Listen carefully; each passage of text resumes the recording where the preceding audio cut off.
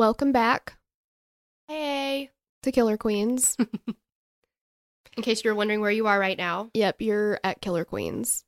you just accidentally hit the button and didn't mean to be here. Yeah, sometimes that happens. It's happened to me. Yeah. I've accidentally recorded myself for 25 minutes. I've accidentally not recorded us for 25 minutes. I remember that. That's true. You were very gracious with me. You were like, it's okay. I'm a giver. I'm a charity worker. It's fine. So we're not good at intros, so this is this. And if you've never been here before, welcome for the first time. And if you have, then just welcome on back. You know. Yeah. Yeah, so today we're going to be doing the case of Zack Bowen and Addie Hall. A special thanks to Olivia for researching and writing the case, to Brittany Buell, Tiara Heron, I am not sure if I'm saying that right, and Melissa Kabik for requesting the case. Thanks, girls. We love you. We love ya. Before we jump in, just to remind you, the Patreon is lit, fam.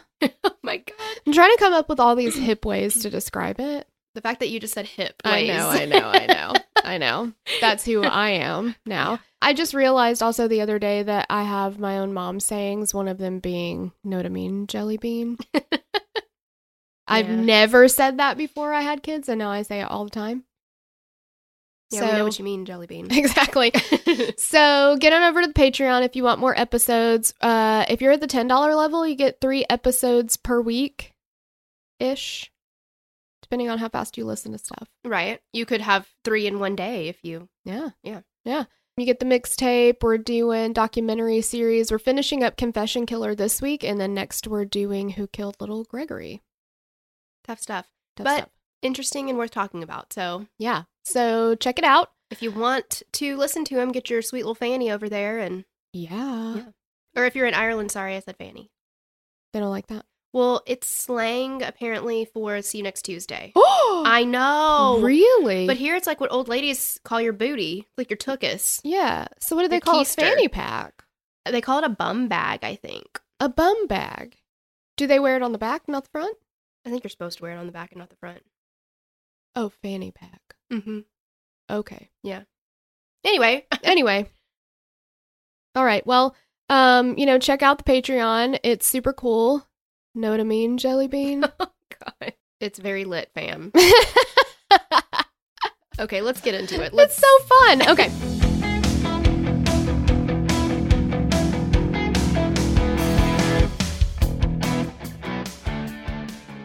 All right. So the case. At around 8:30 p.m. on October 17th, 2006, police were dispatched to the Omni Royal, which was a 4-star hotel in the French Quarter of New Orleans. You've been to the French Quarter, right? Sure have. Twice. Twice. Never been myself. Oh, it's real smelly. Mm-hmm. It's fun, but very smelly. And you see things that you would never ever see in the daytime or on a random Tuesday. Like, it's just insane. Like a woman walking around in a complete fishnet, let's call it jumpsuit, with just everything hanging out, fanny and everything. Sure. And you're like, oh, okay. Both fannies. Okay. What's going on there? It's just 4:00 on a Monday night. There you go. Well, it's not night, but you know what I mean. Yeah. Well, to us, it's 4:00 on a Monday night. Right. That's night to me. Who's calling me at 7 p.m. at this hour? Exactly. Yeah. Shit is crazy. Yeah. Sure. But very fun. I'm sure. Daiquiris all over the place. Get you a hurricane. Take it to go. It's very fun. The drive-through daiquiri place. Well, quit having fun in New Orleans because this is not a good scene. But I did that to you. You didn't know. You didn't know. You set me up for it. Look at what you did. An insensitive little asshole. Yeah, now you're a cue hole. So there they found the body of a 28-year-old man who had apparently jumped from the rooftop bar of the hotel and fell to his death on the parking garage rooftop below. Yeah, so like 60, 70 feet, I think they said. Ooh. And he died on impact. As police began to investigate, a note inside a Ziploc bag was found in his back pocket, and it read in part, "This is not accidental." The police did also find military dog tags in his pocket, which identified him as Zachary Bowen. And what police didn't know at that time was that Zack's girlfriend, Addie Hall, had not been heard from in about 2 weeks. So at this point, they have to figure out what happened to Zack and where was Addie. So how we operate and function is, okay, we got dead body, right? Mm-hmm. A note that says this is not an accident. Mm-hmm. And a missing girlfriend. Who could have done this? Right. I'm doing a lot of like, with your face. Yeah. And your hands. Y'all can't see this. You can't see it. We'll do a photo shoot. We'll show you. Okay. You can see how curious I am. But it also kind of, Chrissy Teigen posted something on her Instagram like a super long time ago, or Twitter. I don't know what the fuck she uses. She uses it all, I think. Oh, okay. She's good at all the things. So, but she posted a thing that said that that she carries a note in her pocket at all times that says John did it, just in case something happens to her. That's actually really smart. I know. I was like, she's so funny. But she's also like super into true crime. She could pull off It's Lit Fam. Oh. She could pull it off. Oh, all right. I'm no Chrissy Teigen. I get it. Clearly. Yeah. So, Hillary Duff style. Let's go back. Ugh. Back to the beginning. Stop doing this to Twice me. this week. I know. It's great. Okay. Zachary Bowen was the California native who was described as shy but loved to joke around and listen to metal music. His parents divorced when he was a teenager, and after that he lived with his mother, but right before he turned 18, he took a long road trip across several states to visit quote-unquote party places with his father. With his father? Mm-hmm. Not what I was expecting. Me either. And they both come from not great backgrounds, I would say. Like, I feel like when you're 18, I don't know. He's legal technically, but not to drink and stuff. So yeah, he's drinking. Unless he was going on this road trip in like Europe, where you could drink. The legal drinking age is 18. Right. Yeah, but not here. And with his dad, I'm like, some people do that kind of stuff. Yeah, it's weird. So they're visiting party places. They ended up in New Orleans for their last stop, and Zack was like, this is where I want to be. He decided to drop out of school and live there permanently, and his father lived there too. He started bartending in the French Quarter, and he met 28-year-old, it's either Lana or Lana Shupak. I'm going to get both of them wrong.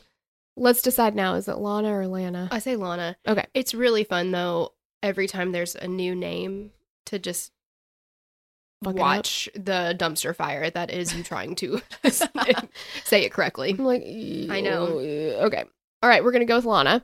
She worked as an exotic dancer in Dallas, Texas, but she traveled around to dance at other clubs. So she was in New Orleans on vacation with her friends, and she met Zack out because he was bartending, and they struck up a conversation. Zack was immediately drawn to her. She liked him too, but I don't know if she was super, like, looking for something super serious at first. So she goes back to Texas home, and he kept pursuing a relationship with her. He wanted to get with her.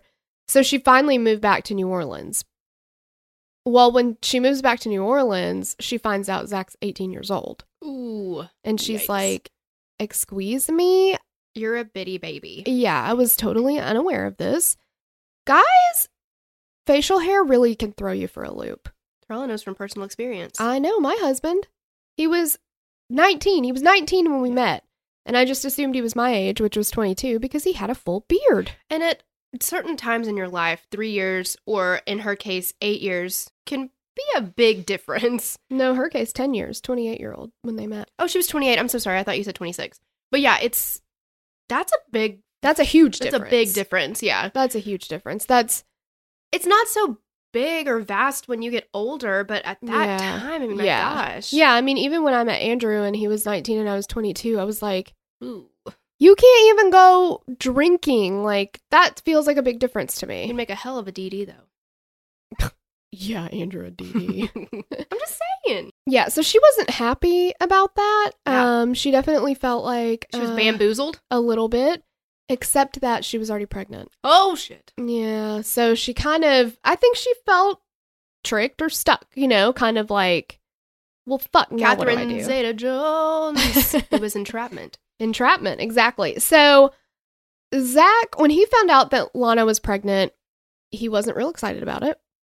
He wasn't ready. I mean, he's 18. Right. So he I think they were still kind of together, but it seemed kind of off and on almost, or maybe mostly off, because when she had the baby, she didn't even tell him for a couple weeks that the baby was born. So they were not in contact enough that he wasn't aware until she told him a couple weeks later that she'd had the baby. And for all of his not being ready to be a father and not really being super interested, I mean, he did say that he wanted to at least try to do the right thing and like help out, even though he wasn't super excited about it. But then once he saw the baby, he fell in love. So that's what you always hope for. I don't know. I mean, I can't say from personal experience being a mom or a dad, but I know that bond, a lot of moms say that that's there as soon as you feel the baby kick even.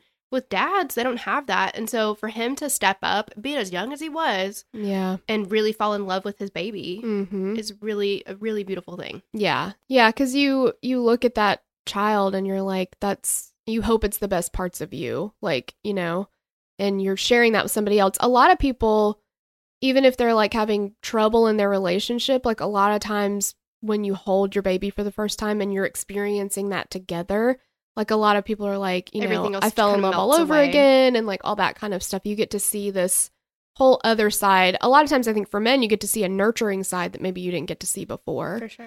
And yeah, and their first baby was a son named Jackson. And he was like, I want to be the best father I can be. I want to support my family. So he got multiple jobs. He was like working super hard. And he moved them into an apartment in uptown New Orleans, which was a super nice area. Olivia says it's a charming area that has a small town feel and is close to the nice universities. So Olivia that wrote this lives in Louisiana, so she's familiar with a lot of the areas here. In October 1998, when their son was about a year old, Lana and Zack got married in a beautiful wedding in Jackson Square with tourists looking on, which would make me super nerve-wracked, but they made it work. I would be super scared. Shortly before the wedding, they found out they were expecting their second child, and their daughter Lily was born on June 12th, 1999, and Zack wanted to work even harder to provide for his family. The next year, he got his GED, and following in his brother and grandfather's footsteps, he enlisted in the Army for an 8-year term. He was known by his military friends as someone with a bright personality who was very well respected, loved to play guitar and drums, and sling drinks for his Army buddies. So that's one thing about Zack that, like, everybody who knew him talked about this, like, big, bright personality. He liked to joke around. He had a magnetic kind of personality. But he joined the Army to take care of his family. And that is really, really amazing because being as young as he was at the time, he really stepped up and had all of these jobs and just really, like, he saw what he needed to, how he needed to be responsible, and he went for it. Yeah, he went for it. Yeah. I'm proud of him, is what I mean. Yeah, because there's plenty of people that wouldn't do that. Well, moms or dads. They crumble under the weight of that responsibility. Yep, yeah. And Zack really didn't, and I'm just proud of him. At first he didn't. Okay. Well, but here's what happened. So, he's in the Army. This is early 2000s, right? Right, because his baby, Lily was born in 99. Yes. Yes, okay. So, he started, having to serve, like, tougher tours. He started getting deployed. And in the summer of 2001... This is under Bush, correct, Amundo? Yeah. Okay. In the summer of 2001, he went home to New Orleans to recover from a toe surgery. I'm not really sure what happened, but he had a surgery on his toe. Okay, if it was his big toe, that's serious business. Or your pinky. True. Right? Either one throws off your balance. I've heard, like, you cannot walk if you don't have a big toe. That's what I've heard, too. Right? It's very important. So he had a toe surgery, and during that time, he completed the necessary paperwork to get his family to go live with him on base in Germany. So he was stationed in Germany, so he wanted them to move with him. So they all moved to Germany, and Lana had a hard time adjusting and finding friends. So, back in the States, she'd been working as a dancer. Mm-hmm. Well, at some point during his deployment or when he was stationed in Germany, she had sent him pictures, which he then showed his army buddies. Of her as a dancer? Yeah. Okay. And then his army buddies told their wives. Oh, no. Zach's wife is a stripper. And now they're like, ew. And they didn't want anything to do with her. Yeah. Hopefully it was just Zack was like, I'm so proud of my wife. Let me show her off or something. But yeah, I wish he hadn't shared that. No. Because it's really nobody else's business. It's nobody else's business. And you have to know, unfortunately, there are certain professions and there are certain careers, there are certain hobbies that people judge the shit out of you for. And women cannot be, they cannot look at another woman and be like, wow, good for her. Yeah, right. Good for her that she's like confident enough in her she's body. Got it going on. Yeah. They're bitter and jealous, and they have to tear that person down or shun them to feel better about themselves. Exactly. Yeah. And it's like, she's married to Zack. She's not, like, what do you think is going to happen? It's ridiculous. It sucks to just like shut somebody out. Well, yeah. And I don't know, maybe this is immature of me, but I would feel kind of betrayed by Zack to be like, really? You? Oh, I would too. Yeah, you shared this, and now I'm on the outside looking like I have no one now. Yeah. That's exactly. so terrible. Yeah. Kind of sucks. I mean, and I think that kind of shows you his immaturity level too. Mm-hmm. That's his wife. There are things that should stay between the two of you. She didn't send that to you for you to show everybody. Right. She sent that to you for you. At the same time, though, I do feel like, we can talk about both sides of that coin. The unfortunate fact is, in society, people are going to judge you for things. But I don't think that she should feel bad about her profession. She should be proud of it. It just sucks, It's very like... Yeah. I don't know. Yeah, because, it's not to say that she wouldn't have told anybody that's what she did if she talked to them, But it's just... maybe that was... in that way. For her to decide. Exactly. Yeah. And, like, military life can be so lonely, All by itself. Yeah, you're there trying to take care of your kids. Your husband is... busy so much. Yeah. Or deployed or whatever. And it's like, you need that community. And if you don't have that, I can see why she wasn't happy there for sure. All of the people that she should have been bonding with and they should have like come together to help each other through that time, they had all shunned her and had this preconceived notion of her. And so right. Yeah. Not cool.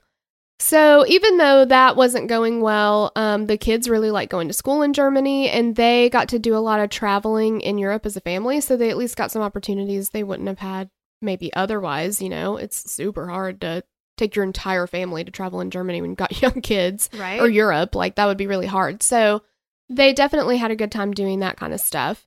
But in 2002, Zack was deployed to fight the war in Iraq following the 9/11 terrorist attacks. So shit gets wild there. That was just a horrible time. Well, it changed the world as we know it. Everything changed. Everything.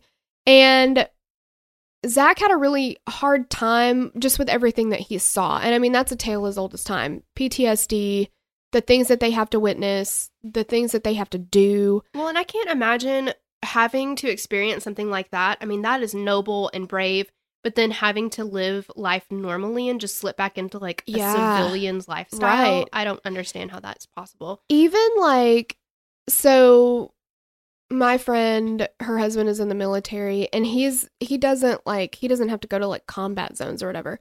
But even when he comes back from a deployment that he's on, she's like, it takes some time to get used to that. Just going back to this life that we have here, where he's used to being on a submarine or whatever for 6 months, or like just being deployed and being able to go out with the guys for drinks after work, and not having to worry about, you don't have to necessarily, you're a father wherever you go and a husband wherever you go, but it's not necessarily, you're not in that routine anymore. It takes a long time. And she's like, I do things a certain way to get by, I'm used to taking care of everything. It's hard to just readjust every time. She's like, even if he's gone 2 weeks, we have to readjust. Imagine coming back from combat and having to readjust. I cannot even imagine. Yeah, I can't. That's really hard.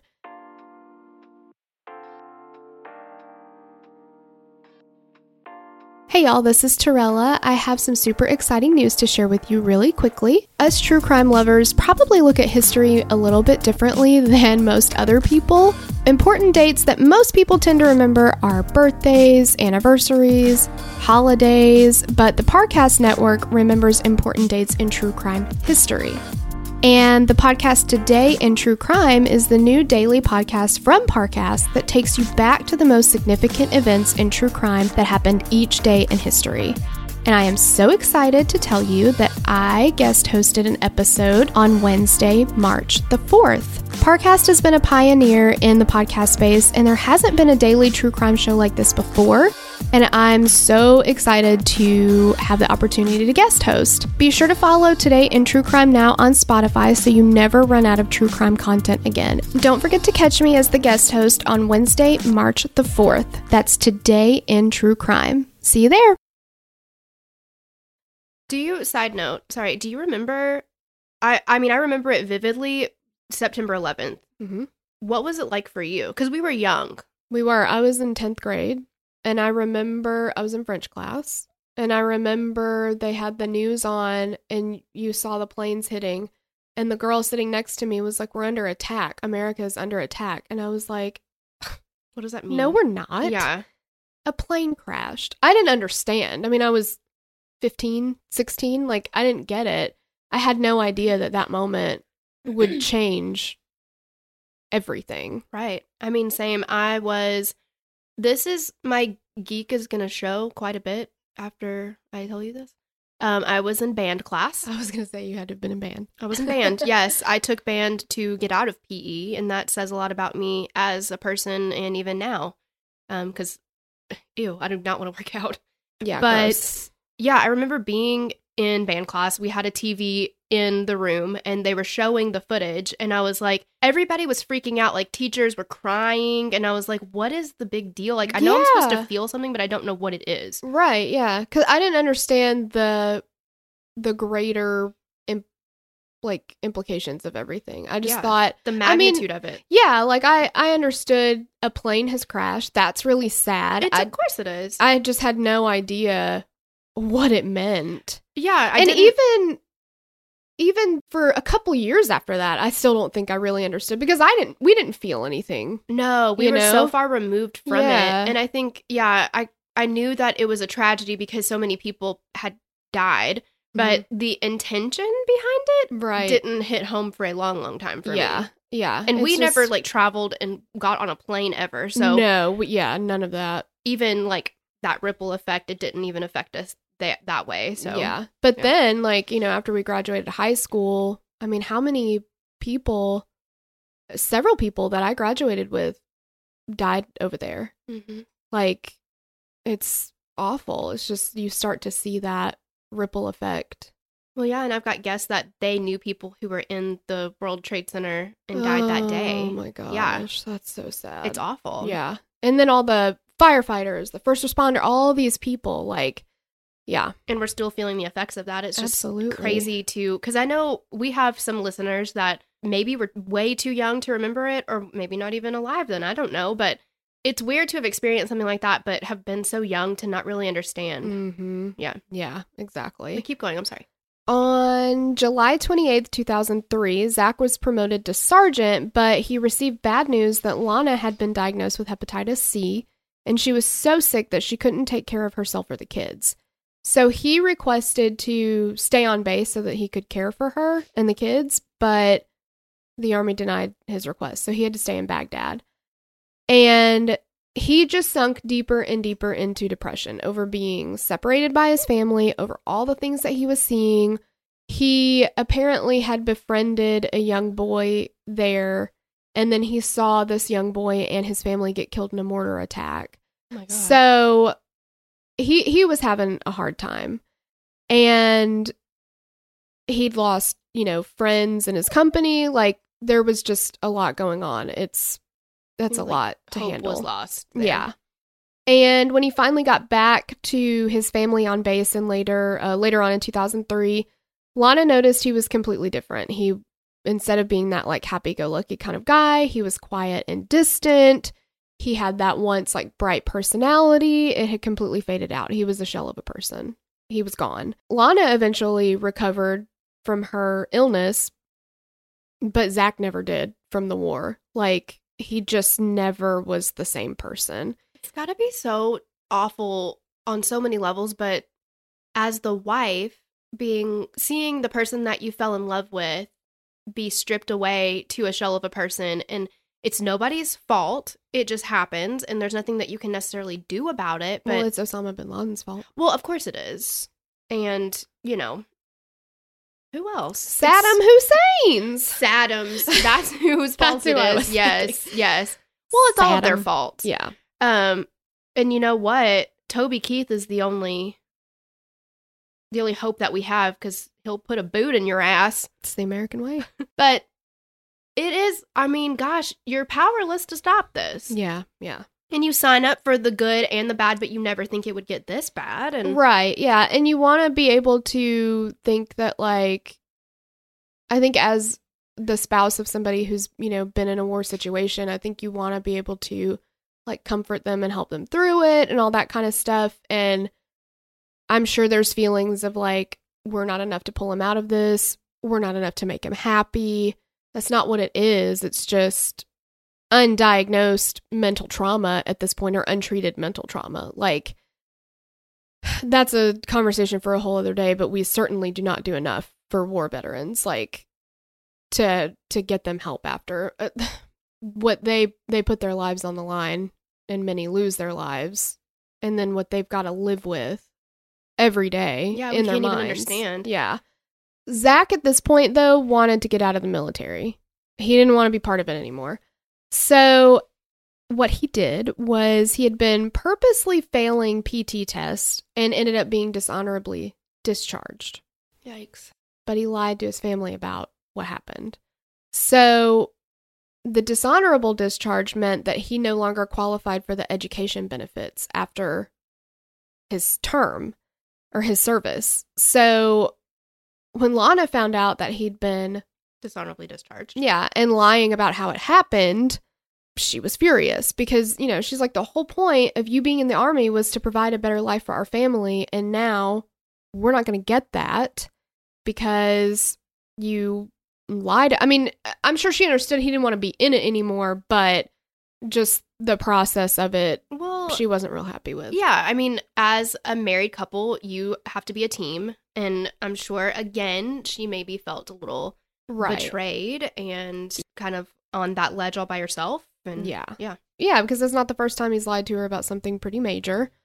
In 2004, she was unable to continue living with the man that she no longer knew, and she filed for divorce. They both moved back to New Orleans together, but Lana wasn't interested in reconciling the relationship. They had not officially divorced, and she let him continue living with her just as an arrangement that was easier for the kids until they worked something else out, I guess. And during that time, Zack was between jobs because he'd left the Army, but he wasn't working yet. Lana was working, so he stayed home with the kids. In 2005, he started bartending again at a place called Hogg's Bar, and that's where he met Addie Hall. So Addie was a free spirit. She was a dancer, a seamstress, a poet, and Zack was immediately drawn to her. And she was like, she had this like bohemian, just like free style. That's what I'm imagining based on your description of her. Yeah. She's just like Phoebe from Friends, like just like, yeah, you know, kind of floats into a room. Yeah, exactly. She like marched to the beat of her own drum. She was like 100% herself. Like, and that's a super magnetic quality, you know? Exactly. She was also not a native of New Orleans. She was born in North Carolina and raised by her Vietnam veteran father and a stay-at-home mother. She dropped out of high school to travel around the country for a while, but then she went back to North Carolina to teach salsa and ballroom dancing. Wow. Like, how cool is that? I know, right? Yeah. And for you to say like, oh yeah, I'm a poet and a seamstress and a dancer and you know? Yeah. But it seems like New Orleans is a lot like Nashville in the fact that it's hard to find somebody that's a native. Uh-huh. You know what I mean? Like, yeah. Because we talk about that all the time where we're like, oh, wow, they're actually from here. Yeah, exactly. Well, and that's a place too, like, everybody. So one of the things that I watched was, I'll call it a documentary, I guess, but it's, it was like an hour-long episode or whatever. The series is called Final Witness, and this was episode 107, and the name of the episode is Graveyard Love. And I'll have a link in the episode description if anybody wants to watch it. I watched it on Vimeo. But they talked to people that knew them and all this kind of stuff. But they were talking about how New Orleans is one of those places where, like, you can go there and you can find somebody to fit in with no matter what kind of a person you are. It's not like you've got to go there and be this corporate, whatever. And I feel like that's, I don't know, that's what they say about Louisville, like, keep Louisville weird. You know what I mean? Like, I've never heard that. You've never heard that? Okay, well, it's a thing. Oh. They have, like, stickers for it. Yeah. Because Breck, you guys know Breck if you're on the Patreon. But we went one time and it was very, very fun. But it's like, keep Louisville weird. Oh, that sounds like a place I'd like to be. Right? Because there's somebody for whatever kind of weird you bring. Yeah. So you could talk about serial killers and not be shunned. If you find the right people, sure. Okay, yeah. That's funny, yeah. So yeah, they just said it was like, it's a place that you're going to find somebody to fit in with no matter what. Mm-hmm. And she moved there in 2002 and she quickly made friends. She was described as a hard worker who worked multiple jobs to make ends meet. She was incredibly smart and super creative. She loved fashion, she loved poetry, and she had a dark sense of humor that everybody around her loved. She was described by people that worked with her as kind of like a take charge kind of woman. She was a favorite bartender of the patrons at the bars that she worked at, and she wasn't afraid to just be herself no matter where she was, like work, meeting new people, whatever it was. Like, she would walk in and just like get on the bar and do, she would dance, she would serve people, like whatever she was going to do. She wasn't one of those people that like walked into a new job and was like, okay, like, what do you want me to do here? Like, how would you like for me to do this? She was just like, this is how I do things. Yeah, and everybody loved it. I wish I could be more like that. I know. Yeah, me too. Interestingly enough, one of the people in that documentary that they talked to a lot about Addie, who was close friends with her, is Margaret Sanchez. Do you remember her from the Jaron Lockhart case? Margaret was the girlfriend of Terry Speaks, and they both murdered and dismembered Jaron Lockhart in New Orleans. That Margaret Sanchez. Oh. Uh-huh. So I remember her now. Uh-huh. So this case happened in 2006, and Margaret goes on to kill Jaron Lockhart with her boyfriend in 2012. And between that time is when this documentary happened. So she's talking about Addie, talking about Zack because she's friends with them, knowing that there's been a murder of somebody that she cares about, and then she goes on to brutally murder and dismember somebody with her boyfriend. Like, so, I have feelings, but I'm gonna need to process those. Yeah, it's eerie watching her because it's like, well, yeah, knowing what you know. Yeah, exactly. Yeah, it's crazy. But she talked about how Addie had a dark side. So she was a super magnetic person, but people very close to her. Now, Addie was not a person who talked about personal issues with a lot of people. You had to be really close to her for her to let you in to that kind of stuff. She had a lot of friends, but surface level friends. Maybe. Yeah, she was lighthearted. Very careful about who she let in and close to her. Yeah. Margaret says they were like best friends and all this stuff. She seemed to know a lot about her, but I kind of take everything Margaret says with a grain of salt. Right. And obviously we know that Margaret had quite a dark side as well. Exactly. But she did say that Addie would become really abusive when she drank heavily. And sometimes she would be really moody and confrontational. And her dark side, she said, intensified when she started spending time with drug dealers and she started doing more drugs herself. And she was supposed to be taking lithium for her bipolar disorder. Well, and they say, and this is, I don't know, I'm not a an expert on this, but from what I've heard, that it's very common for someone who is always happy all the time, like outwardly, they're hiding something on the inside, right? I mean, there's something deeper. Yeah, I mean, look at Robin Williams. I know, you right? know, like everybody couldn't believe what happened, but your humans experience a wide range of emotions. Everything can't be perfect all the time. Everybody has pain that they go through. Yeah. Yeah. And you got to check in with your always happy friends because something's... Right, yeah. And for people who have a hard time getting close to people, you know, they're not going to have that outlet necessarily to talk about things or just really process stuff. It's like Sia's chandelier. Do you know? Like, party girls don't get hurt. Oh.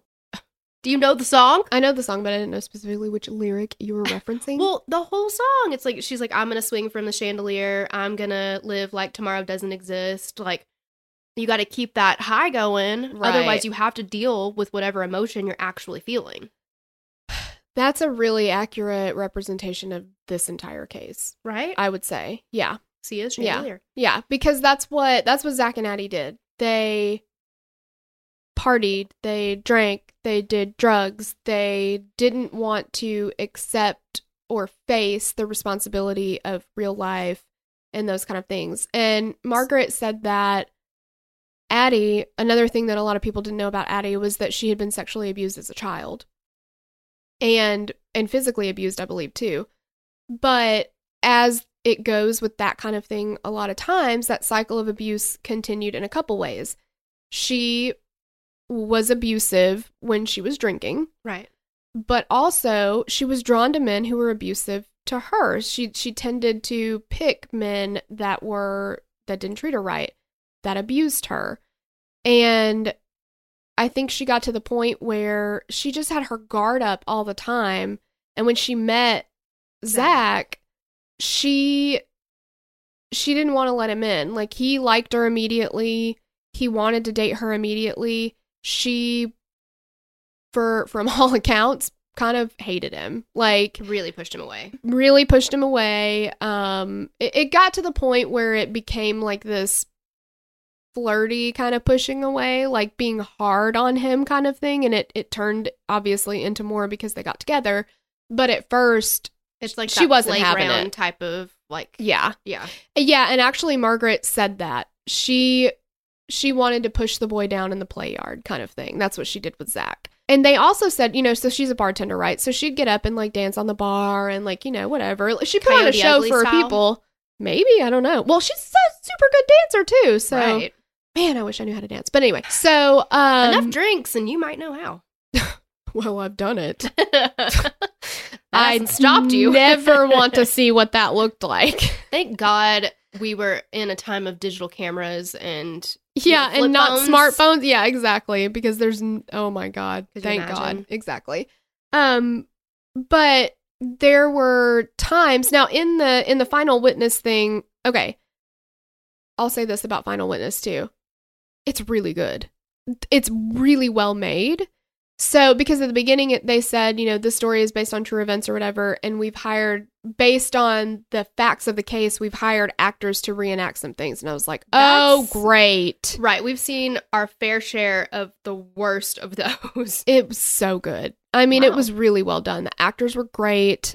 It was really well done. I was impressed, considering when you see that, you get disappointed because you're like, can't you just do like Snap style where it's like, you don't see their faces and it's kind of blurry and whatever, but they did a great job with it. It wasn't overly done. It was just really well done. Like, that's great. Yeah. There weren't any foghorn leghorn accents. Right. Exactly. Okay. Yeah, it was really well done. But there was one scene that they reenacted at one of the bars that she worked at where she was getting up on the bar and she was dancing and a guy went to touch her, like grab her leg or something, and she like kicked him.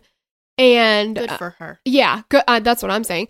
And they were like, you know, she could be really aggressive, but they said she would act out physically like that, even if she thought a guy was like looking at her too long. The people that worked with her described it as overly aggressive at times. So, and I do think she drank on the job. So that probably heightened that for her.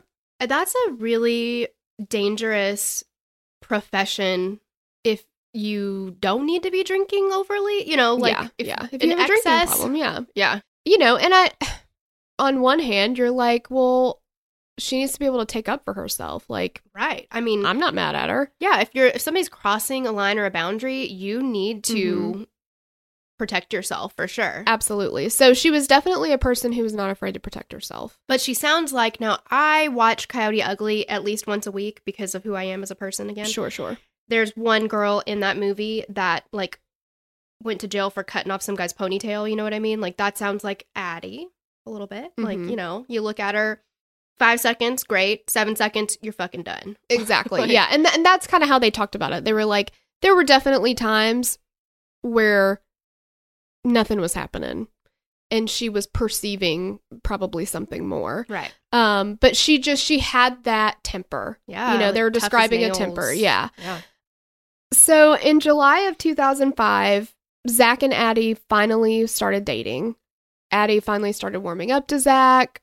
They're, you know, finally getting the like flirty situation going on. And she's like, okay. Man, Zack really hung in there. Well, I guess it seems like a long time. This is like a few weeks. Oh. To maybe a month. Still, though, I mean. But he did, yeah. He could have given you know? up. Sure. When they started dating, though, Zack called his mom, Lori, and he was like, I found my soulmate. This is it for me. And he was like, we're completely in the honeymoon phase. Like, I know that, but I know this is it for me. Like, this is who I want to be with. And it was the next month, though. So this is July of 2005. They start dating. August of 2005, Hurricane Katrina hits. Ooh. And they live in the French Quarter. So Lana wanted Zack to stay with her and the kids. Obvi. They're still in North, or where are they? They're in New Orleans, too. New Orleans, though? Okay. Yeah, somewhere in New Orleans. And he was in the French Quarter, but he said he couldn't leave Addie. And so he was like, y'all will be fine. You'll figure it out. Wow. And he ended up staying with Addie in her apartment to ride out the storm.